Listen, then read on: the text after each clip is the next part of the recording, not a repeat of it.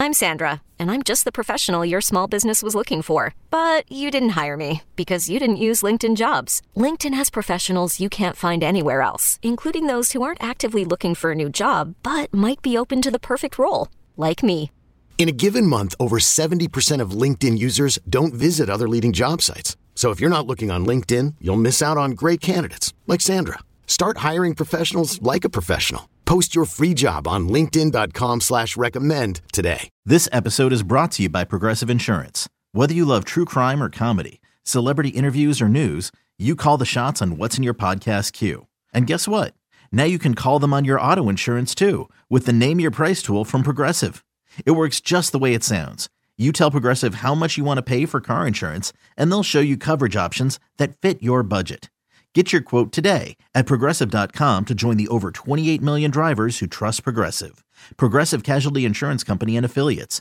Price and coverage match limited by state law. You could spend the weekend doing the same old whatever, or you could conquer the weekend in the all-new Hyundai Santa Fe. Visit HyundaiUSA.com for more details. Hyundai, there's joy in every journey. Welcome back. Let's get defensive, Raider Nation. That's right. We're going to talk about the defense here in this second segment of Silver and Black today, the Tuesday edition, December 6th, 2022. We hope you had a great weekend, enjoying the Raiders win, walking into work, strutting, right, Mo? Strutting in with that Raider gear on and enjoying the fact that the Raiders have won 3 in a row. The only team with more wins, by the way, you mentioned it in the last segment, Mo, is the Bengals have won 4 straight. Followed by the Bills and the Raiders with 3. So that is phenomenal. The Raiders are in good company right now and playing their best football. Go ahead. Really quick, sir, can you believe that? The Raiders are mentioned in the same sentence when it comes to win streaks as the Bengals and the Bills. Who saw that coming after the Raiders start to the season? Not me, my friend. Not me. I mean, listen, we go back a month ago today. Remember we were talking about teams are who they are at Thanksgiving, and we're like, this team is just – and off the air, we said, man, do they win another game? Can they win another game? There's a couple coming up, and boy, they've turned it around. And I think one of the reasons. Oh, by the way, before I get into this, do us a favor. If you haven't already subscribed to the podcast, wherever you get your podcasts, just subscribe. Turn on the auto download for us. That's a huge favor. We will be forever grateful if you do that. If you're watching us on YouTube, thanks. The comments are next to us are always fun. I appreciate it. I love mixing it up with you guys in the comments. So thank you for doing that. Hit the subscription and the notifications bell there. All right, Mo, one of the reasons why this team is playing better, yes, the offense is playing, but the defense, if you look at Patrick Graham's unit, you talked about how everybody wanted to fire Josh McDaniels. Listen, I talked to level-headed Raider fans and listeners of our show who aren't over-emotional fans usually. They don't say fire people. But when this team was 2-7, they were all saying, listen, I think we got to keep Josh McDaniels, but Patrick Graham's got to go. He's got to go. It's not working. It's terrible. This team is just going backward. So they jettisoned some people off this team, including Jonathan Abram, by the way. And suddenly things get better. They sign Jerry Tillery. We talked about that in the first segment. They bolster the inside of that line. Bilal Nichols comes along. You see Denzel Perryman playing better at linebacker. Despite all the injuries at defensive back, the cornerbacks are playing better. And, of course, you see Duron Harmon at safety. And even Trayvon Merrick is coming back as well. He's starting to play better after just an awful start to the season. Mo, what if you can look at this from the outside and say, okay, what are you seeing from this defense as a unit? Now, we talked about individual players, but as a unit, what is happening differently here? What is Graham doing schematically or otherwise to get more out of this defense? I thought when the Raiders struggled, his schemes were a little too vanilla, but I think that comes with being a new coordinator, not a new coordinator, but being a coordinator of a new team and getting your guys all on the same page. You can't do the complex stuff until you get the basics and the fundamentals down, the tackling. Some of that had to be worked out. But what I did see in the last game, what I liked was the blitzing. And you saw that with Denzel Perryman shooting up the middle. That caught Justin Herbert off guard a lot of times, allow other players to make plays. So I do like when Patrick Graham, incorporates the blitz, because it gives you some disguise and some element of surprise, I should say. So with that, I think you're starting to see a little bit more of Graham's imprint on this defense. It's not as vanilla as it was early in the season when players were still learning the scheme. So I think it's just part of it is also natural progression, and players are getting more comfortable under Patrick Graham. Yeah, that's true. Mo, what about the fact? I mean, I know a lot of people. I see a lot of fans on social media during games, and they always want to blitz. Now, Patrick Graham, we saw last year. Of course, under Gus Bradley, this team never blitzed. Now you see it occasionally, but he doesn't overuse it either. And that's what's remarkable, too, to me is, again, his scheme and what he does and how he switches it up relies on the pressure up the middle and on the edges, and that's what they're getting. Quick note about blitzing. If you have elite cornerbacks on the perimeter, then you can blitz because you're leaving your cornerbacks one-on-one with their receivers. But if you don't have an elite duo on the back end, I know everyone loves Nate Hobbs, but he's not an all-pro yet. Really good for a young guy in his second year, but he's not a shutdown cornerback yet. So if you don't have an elite duo, you don't want to blitz too much because then you allow the opposing quarterback to pick your secondary apart. They can pick on some one-on-one matchups that they like that are advantageous to them, and basically, knock off your secondary. So unless you have two shutdown guys on the back end, don't expect hyper blitzing. Now, unless you're playing for a Don Wink Martindale team who's with the Giants now. Yep.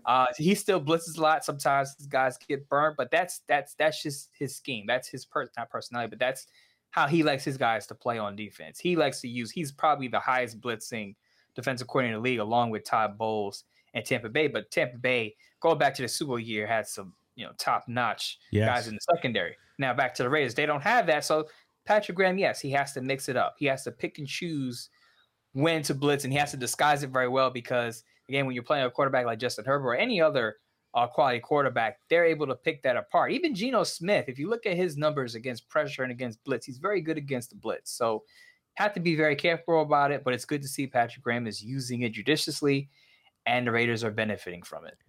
No question. Up front, too, what I like about what Graham's doing, and we saw a lot of it actually against the Chargers, is the twists and everything, all this misdirection and the movement that he makes. We saw it with inside-outside play with Max Crosby on that left side as well, and we saw Tillery do it too, not just pushing up the middle, but where they did some mix-ups on the line, and that seems to really, I mean, listen, the Chargers' offensive line was missing guys. They weren't great. It doesn't matter, though. You play who you play, but it just seems, to your point about not being so vanilla, I love what I'm seeing up front and how he's mixing it up. He didn't do that earlier in the year. You're absolutely correct. He's got better talent there now too, so maybe that helped.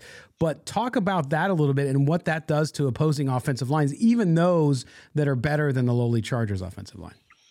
Yeah, you're confusing guys on what their assignment is. So when you have a guy going crossing, two guys crossing, then now your offensive line has to communicate with each other who you're passing off who to in a split second. Pass rush on, right? And you have to make a split second decision. So when you have a Chargers offensive line that's banged up, no Rashawn Slater out there. They had a rookie left tackle, I believe, out there who Chandler Jones dominated on the edge. When you're playing against inexperienced offensive linemen, you're pulling off those twists and stunts. It's a burden to handle. No question. Linebacker. Let's talk about Denzel Perryman for a minute and what he's meant to this defense. Of course, he had the injury earlier and it came back, made some impact, but wasn't the same kind of player we saw last year. And of course, he's aging. So sometimes you consider that and you think about a player falling off as they age, especially a busy year that he had last year, leading the NFL in tackles. But suddenly in this run, Denzel Perryman looks like, hey, he went down, he found Ponce de Leon, and he drank from the fountain of youth. And he seems to be playing back as effective as he was last year in this stretch. His leadership, too, and what he means in that scheme at that position. At Alma, we know the connection between you and your therapist matters. But if you're already feeling stressed and burnt out, the idea of trying to find a therapist you really connect with can be overwhelming. That's why Alma's focused on helping you find the right therapist for you. When you browse their online directory, you can filter your search based on the qualities that are most important to you. Then you can book a free 15-minute consultation call with any therapist you're interested in seeing, so you can get a feel for whether they're the right fit before you commit to a full-length session. Alma also makes it easy for mental health care providers to navigate insurance. That's why 95% of therapists in their directory accept insurance per sessions, so you can find care that's affordable without stressing about the paperwork. You want to talk to someone, but not just anyone. Alma is there to help you find the right fit. Visit helloalma.com/therapy60 to schedule a free consultation today. That's helloalma.com/therapy60. Yeah, I mean, he's always been a pretty good linebacker. I wouldn't trust him in coverage, but he's always brought that fire and passion as a downhill, 2-down thumper. So, he's basically showing the Pro Bowl player he was last year. It was just a matter of him staying on the field and be healthy. Now, again, you'll catch him out there in coverage where he looks out of place, and that's not his forte, not his strength. When he's coming downhill and he's stopping the run and he's forcing the quarterback out of the pocket, he's getting sacks. That's what you use him for. Now, they're probably going to have to find his replacement next year. He's on an expiring contract. So as he gets older, you want to have somebody behind him. They don't have that player yet. I know Luke Masterson is getting playing time, but he's not a starter in this league right now. So you're going to have to find someone who's going to succeed Denzel Perryman eventually. But for now, for this year, he's exactly what the Raiders need in the middle of that defense. Yeah, and you look at now, let's move to the defensive backs. We saw Nate Hobbs come back. We saw Amik Robertson and Merrick. When you look at that unit over the last 3 weeks too, they've been better in coverage. I mean, even the nice, beautiful touchdown towards the end of the game against Amik Robertson, he was in the right space. If he was 4 inches taller or 3 inches taller, he probably tips that ball, and it's not a catch for Keenan Allen. So when you look at how those guys are playing, again, not elite cornerbacks, but if you look at this team and you think about next year when they will build on top of this, at least they're getting some depth. These guys, to me, both are good. Of course, Nate Hobbs in a different league than Amik Robertson. But what are you seeing on the back end and the improvement there at cornerback and at safety through these 3 games and these wins? I think it's also maturation process, just the natural progression of getting used to the system. I mentioned that earlier with all other parts of the defense. When you have young defensive backs and you're switching to a different scheme, they have to get used to what they're doing. It just takes time. I know that's not the scientific football question everyone's looking for, but it's natural human nature. If you're doing something new, you're not going to pick it up within the first month or two. It's going to take some time. So you had to be patient with Trayvon Merrick. Of course, Deron Harmon's been around the block, so he would pick it up a lot faster. He's been around schemes a lot longer than these other young players as Nate Hobbs. Nate Hobbs, it wasn't great the first part of the season either. Now, he came back on Sunday and he looked like a top cornerback again, but he had his struggles too at the beginning. So he didn't struggle as much as Merrick did. But again, when you have young players, it just takes time. Again, that's not the football-y answer people's looking for, but that's what it is. With the talent level on the defensive side of the ball, I don't know how, especially after this 3 games streak here, I don't see how any Raider fans can be disappointed. I mean, this team at this point, if they continue on this track defensively, they're playing better than the talent dictates, right? I mean, up front, they got a lot better. So that's about talent as well as on the edge and having Chandler Jones come alive. But to me, that's the story here is, look, this defense is never going to be top 10. It's not going to be top 15. Let's just call it that. But what they are doing is playing better. And also, we didn't mention this yet, Mo, which is takeaways. For the first time, we're starting to see takeaways from this defense. When's the last time the Raiders had a defense that consistently created turnovers? That hasn't happened in years. As I said when I talked about Deron Harmon, he's the guy that's bringing those takeaways that the Raiders haven't had. The Raiders haven't had a guy who's going to force turnovers when the defense can't get off the field after third down. And you can kind of, I don't want to say depend on Deron Harmon to do that, but he's the guy that comes up on the spot where he can force a fumble, pick up a fumble, get a pick six. He does it all. We've seen that over the first 13 weeks, and he brings that energy. He brings that turnover mentality on that side of the ball. It's kind of like an offensive player on the defensive side of the ball almost with him. So it's good to have that for the Raiders.